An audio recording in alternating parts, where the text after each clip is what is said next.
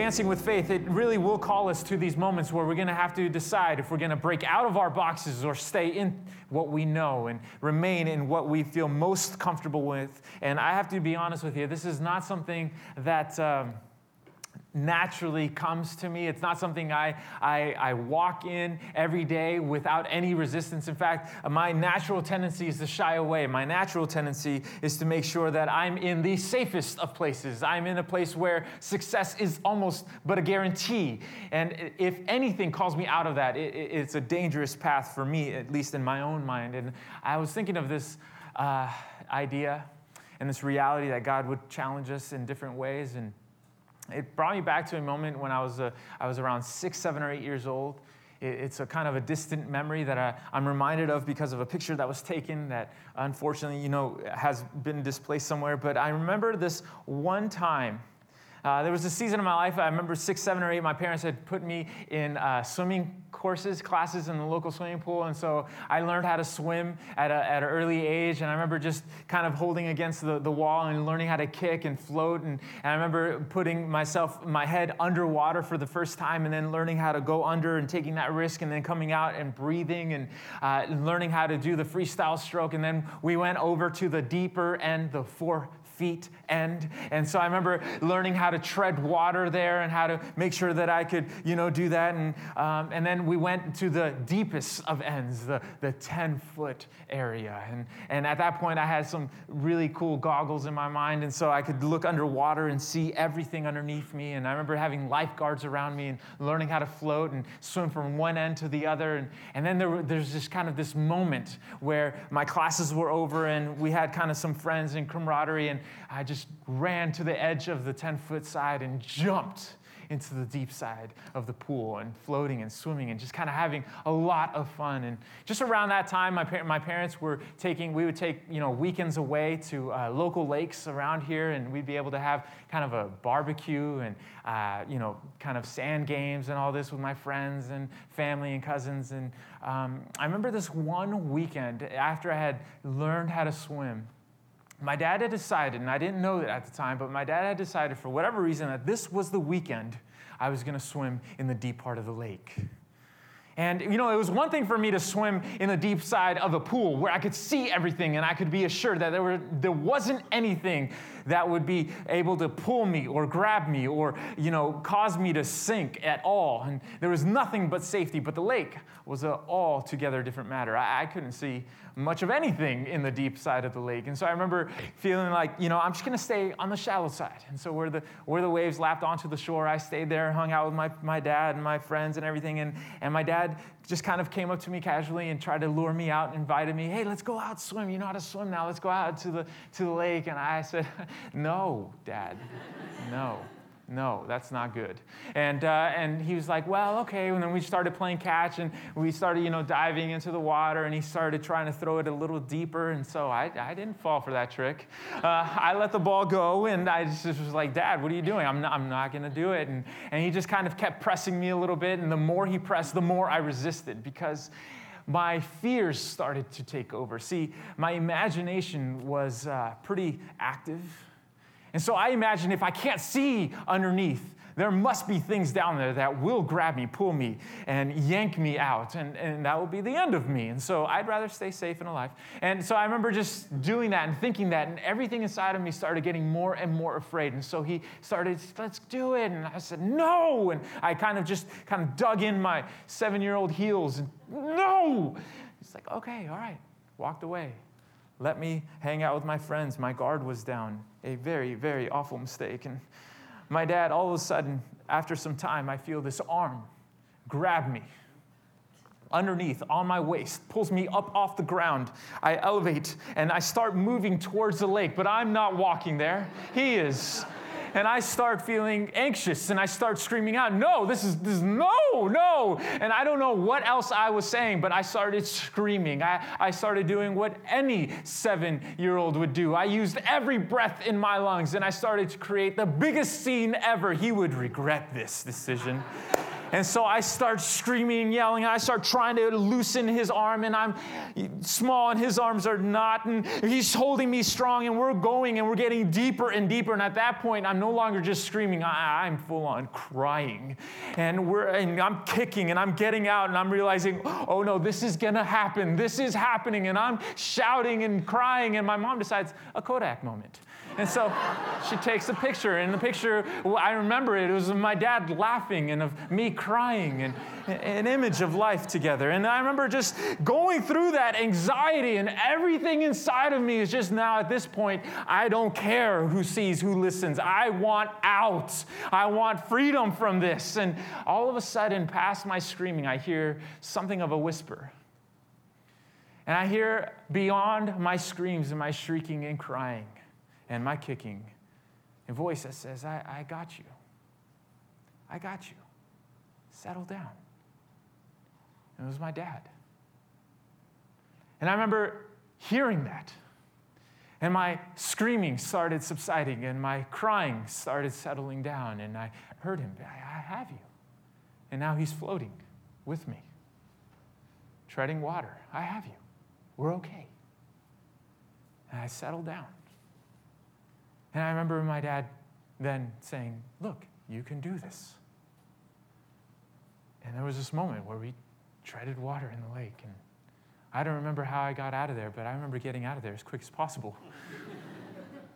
But if you could see that image, if you could hear that yelling, kicking, crying, resisting, screaming voice inside of us, anytime we're asked, we're invited, we're drawn to step out of the boxes we've limited ourselves to, I think we know that's inside of all of us. We may not express it the same way. We may not step into it in the same degree, but there is something inside of us that anytime we're asked to advance by faith outside of what we're most comfortable with, it is altogether terrifying. And yet, a life that is characterized by faith is not a life lived in boxes. It's a life that steps forward, that challenges, that seeks to expand and grow and lean and depend. And this struggle, this tension of what we're going to do in those moments of our lives when we're invited, when we're asked to step forward, that is the hinge point of whether or not we will live this out or not. And it is not easy. It is tremendously difficult. And the person we're about to look at, his name is Peter. This passage that we're going to look at, if you open up your handout, we're going to look at a passage in the book of Acts.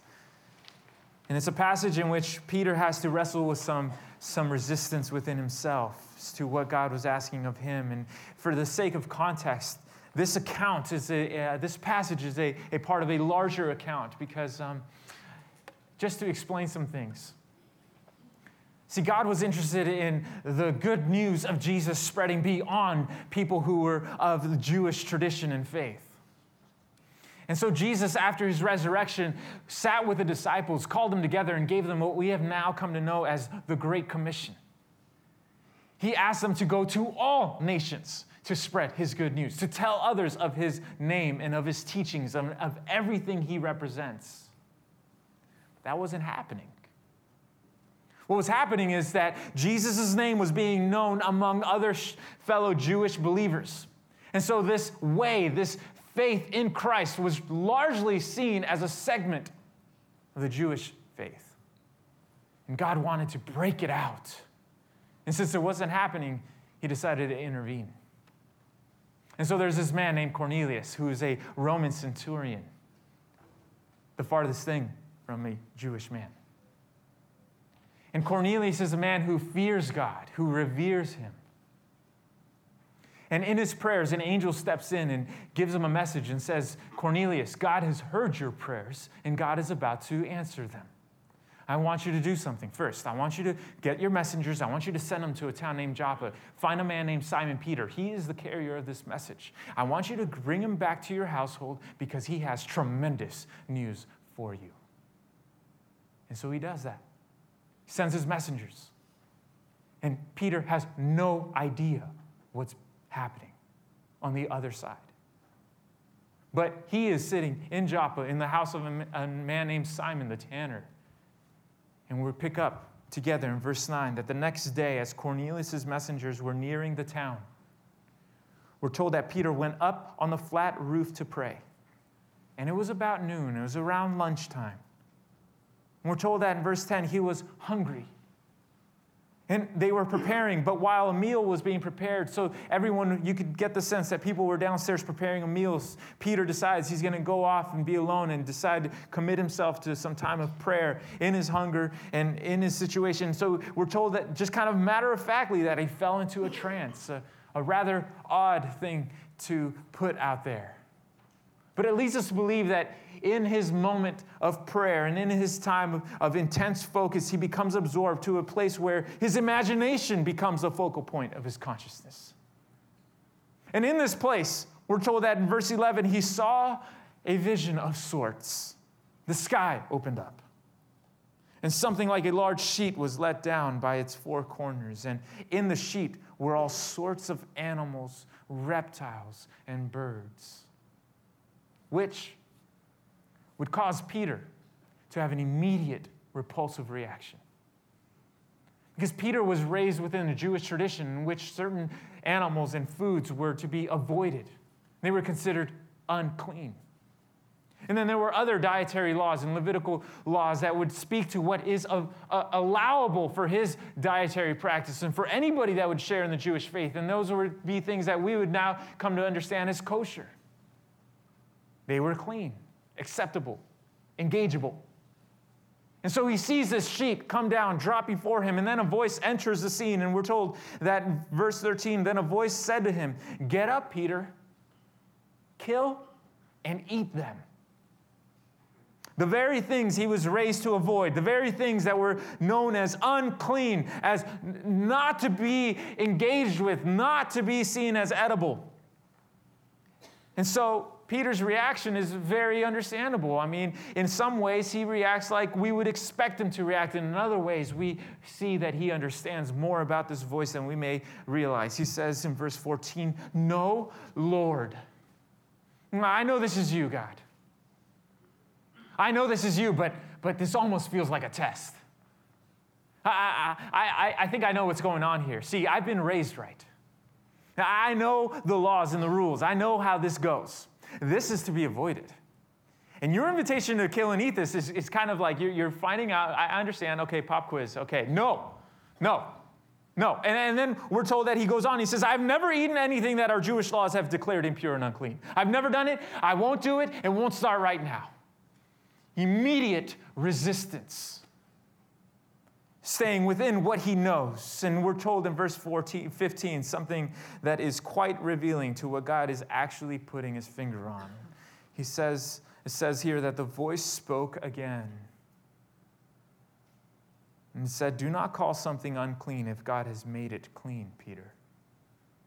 You see, what we now know that Peter didn't yet know is that God wasn't speaking about food. And God was talking about people. Because inside of Peter, there was an underlying resistance to embracing anyone outside the Jewish faith. There was an underlying fear. There was a perspective that held him, contained him, that said, anybody who is not a Jewish brother or sister is to be avoided.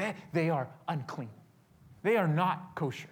And raised in this environment, raised in this outlook, raised in this paradigm, something was happening where God decided to step in and say, no. What Jesus did on the cross and his resurrection has so many implications you are not currently living out. And God is just putting his finger right on the tip of the box Peter needs to break out of. You need to see people differently. You know what? Stop calling these people unclean. The time to avoid them is gone. The time to engage is now.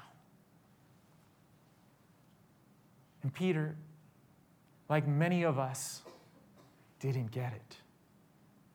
Because we're told in the next verse that what happened, that the same vision was repeated 3 times. 3 times the sheet was lowered. 3 times the animals were there. 3 times the voice said, kill and eat. 3 times Peter said, no, that's unclean. I'm not supposed to. I won't. And God 3 times says, Peter, things have changed. I want you to break out. Don't call this unclean. I want you to engage because I have made it clean. And Peter wrestles with this, and we're told in verse 17 that Peter was perplexed because why? The sheet was suddenly pulled up to heaven, and he's just sitting there with his thoughts, perplexed, confused, considering, wondering what this means. Why? Because the deepest parts of his belief system, the deepest parts of his perspective and his experience of who he is, fundamentally were being shaken.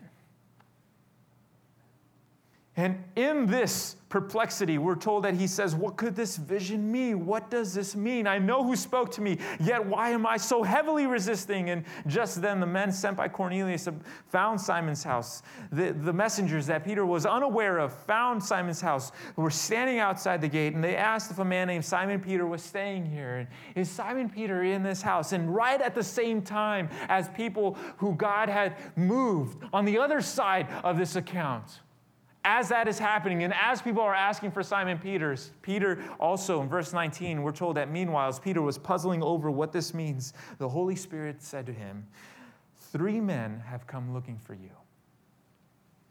I want you to get up. I want you to go downstairs. I want you to go with them without hesitation.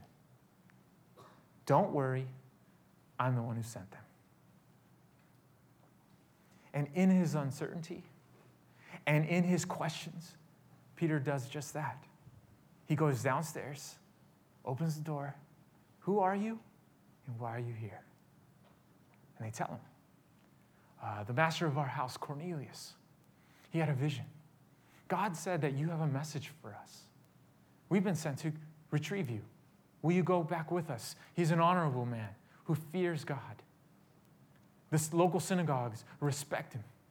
Will you come? And Peter invites him in and says, why don't you spend the night? The next day, he gets some of his friends there, and they all go together, and they step into Cornelius' house. And all along the way, we get the sense that Peter is mulling over this call, this vision, this perplexing challenge. And it doesn't totally become clear until he steps into Cornelius' house.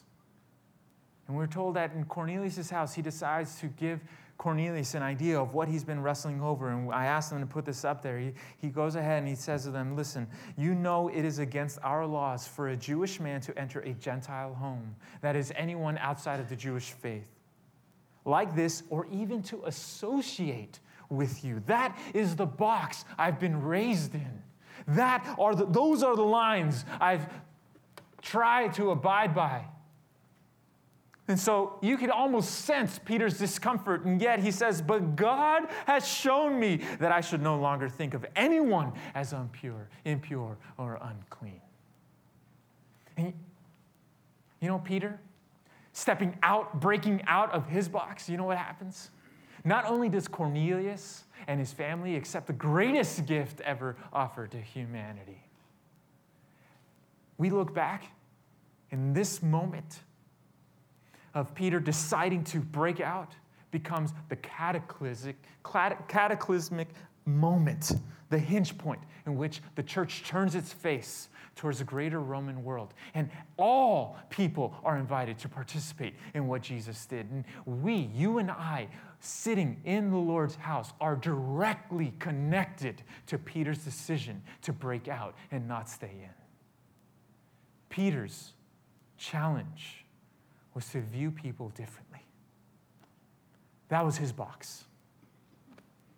In these closing moments, as we shift gears, I'd like us to consider what maybe God may be challenging us with. What may it look like for us to advance with faith? And so I'd like us to think about this. This powerful, powerful account may have something of a word for us in our realities. And so I just would like to categorize this under the heading Moving Forward with God. And firstly, I'd like to say that moving forward with God requires us to challenge the ways we expect God to work in our lives. It really calls us to think about how we interpret God's activity in our lives. Because here's what I see in this passage. I see God's involvement in Peter's life, not solving questions. It creates questions. It doesn't quiet down uncertainty. It flares up more uncertainty. And yet, clearly, God was speaking to him. But it didn't build just a desire in Peter to move forward immediately. It initially created resistance and something of a desire for Peter to say, no, I will not. I cannot.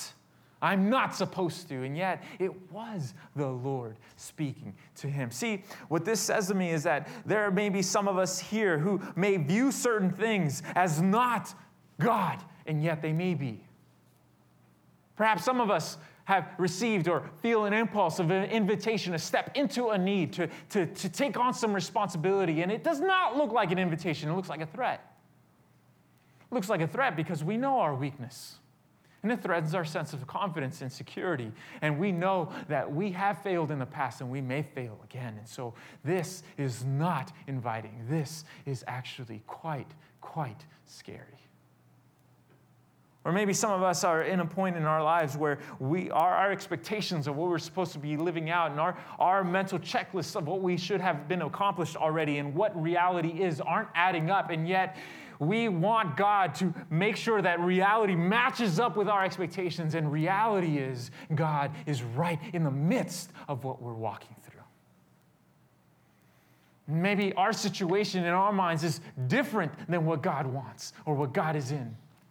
And he is in the question. And he is in the fear. And he is in the uncertainty. Maybe that is his avenue. See, God is not containable. He could use whatever he means necessary. He could use whatever he desires in our life. And the reality is God is fully active. We may just not even know it. I'm reminded of this verse that Paul, in the letter to the Romans, wrote. It's a great verse that I have drawn strength from, which says that we know that God causes everything to work together for the good of those who love God and are called according to his purposes for them. I wonder what situation, what conflict, what frustration we're currently walking through. We want deliverance from, and God is saying, no, that's my instrument for you right now. And secondly, I would say that God not only challenges us to think about how he works in our lives. See, moving forward with God will have points of confirmation along the way. And this is supremely important because God certainly is not in the business of answering every single question before he asks us to step forward, to break out. But he's also not in the business of asking us to move forward blindly. No, faith, advancing with faith, is not disconnected from reality. In fact, it's connected to his reality in our midst. And that takes an ability to be able to discern what he is doing, what he is saying, how he is leading us in something. And so when something beyond our sense, we must, can we hear this? We must look for something beyond our sense of his voice in our lives. There should be something of a confirming word. And this is where the relationships we surround ourselves with are supremely important. And the scriptures, they put a high premium on biblical counsel. Not just wisdom, but counsel that is rooted in his word, backed by experience and tested faith. And so plugging into a small group of believers heading in the same direction, maybe with a couple people that are a little farther along, is actually sometimes just as important as the decisions we're about to make. And when we're examining our relational situations and we're examining maybe our career situations or whether or not we're supposed to stay in this or move to a different place or have some additional training, these questions that we wrestle with of how to solve certain issues and conflicts that we can't seem to pass up or can't seem to kind of move forward by, the people that are informing us are crucial to our ability to advance and to break out. And if anything, moving forward should add confidence to us. Fear may not be removed before we move forward, but certainly by the time we arrive to the house, to the destination, to the place we're supposed to move towards, something of clarity should be hitting us. Oh, you know what? This is God. I may have not known at the very beginning. I took a faith step each step of the way. But along the way, something of confidence and confirmation started guiding me. And now I understand this is something of His. There is fruit in this. There's life in this. I see it, and other people are informing me this is right for me. And it might be as simple as us wanting to serve in a certain capacity and maybe feeling disqualified or inadequate in any way, and our screaming and our resistance is too loud to hear the still small voice, but maybe it's not too loud to hear a friend who's telling us, oh, you're right. You should step out. You should do this. You see, God will not just ask us to go blindly. He will add points of confirmation along the way. There will be something of a sense that His hand is with us. And at the end of the day, it's not just about moving forward. It's about really moving forward with God. It requires us to break out of our comfort zones. Now, that's what we're talking about. Because, see, how can I put this? A life of faith that is continually growing and expanding is never comfortable with comfort. It is never sedentary or still. If anything, it becomes comfortable with agility, being able to adapt, being able to be aware, on the edge of our seat, God, what is it that you are asking of me this day, in this season of my life, right now, in this period of my life? What are you saying to me? Can I hear your voice? Yes, it may bump up against my comfort zone, but I will go deeper with some friendships. I will have that conversation with my coworker. I will take a risk and post something. I will step out. I will break out. Because here's at the end of the day what it says. It says, you know what? I'm going to trust, if you could hear this, I'm going to trust that the arm that is holding me is stronger than any current, any wave, anything that could rip me out of it. And God wants us to learn to swim in the deeper sides of life. To be okay with the knowledge that we are His. And if we understand this, He takes that way more seriously than we could ever imagine. See, we are able to break out of our boxes because He's the one who is never containable in any box. And really, at the end of the day, we're bumping up against ourselves. And with Him. See, here's the thing. Peter decided, I'm going to break out. And that decision led to a family accepting Christ, which led to an entire explosion throughout the Roman Empire. I wonder how many, now generations down the line, we are now sitting hearing and receiving and knowing inside of ourselves that Jesus truly is alive and He truly is able. He truly is able to heal and strengthen and inspire and encourage. He truly is able to contain us and hold us in the midst of our deeper sides of life, outside of our boxes that we long to stay in. See, because of Peter's decision, so many people were blessed. Now, here's the question. Who's waiting for us to break out of our boxes? What relationships, what families, what coworkers, what people in our lives are waiting for us to break out? Who is waiting for us to ultimately declare that we are His? And because we are, we will be defined by a life of dependency and of faith and of trust and increasing growth in our ability to break out, to not be contained, because God is not containable. In fact, the closing song we're going to be sharing in a minute as we receive our time of giving, and the band's going to be coming up. It's called Yours, and it's just on the inside of your handout. And I just love the first verse. It says, I give my heart up in my empty hands. And as I look, it's like I see the sum of who I am, and then all my hopes, all my dreams, all my thoughts and the things I love, all my sin, all my fear, all my sorries for the things I've done. You can have it all. All of it is yours. All of it is yours. May we declare that. May we live that. May we advance with faith. May we break out of our boxes. Let's pray. God, I thank you. I thank you that you are the one who is able to hold us.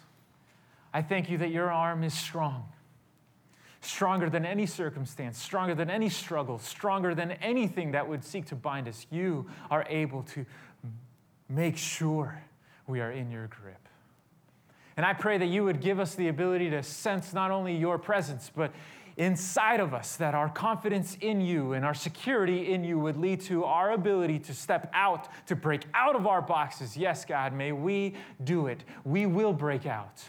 We will break out, God. We will step into those conversations. We will trust in you and move forward. May you help us declare it. May you help us live it, because at the end of the day, we are yours. We are yours. We are yours, and we long to be defined by your power, your presence, your spirit, your life, your word. We long to be defined by the fact that you are the one who helps us advance. We pray for this in Jesus' name. Amen.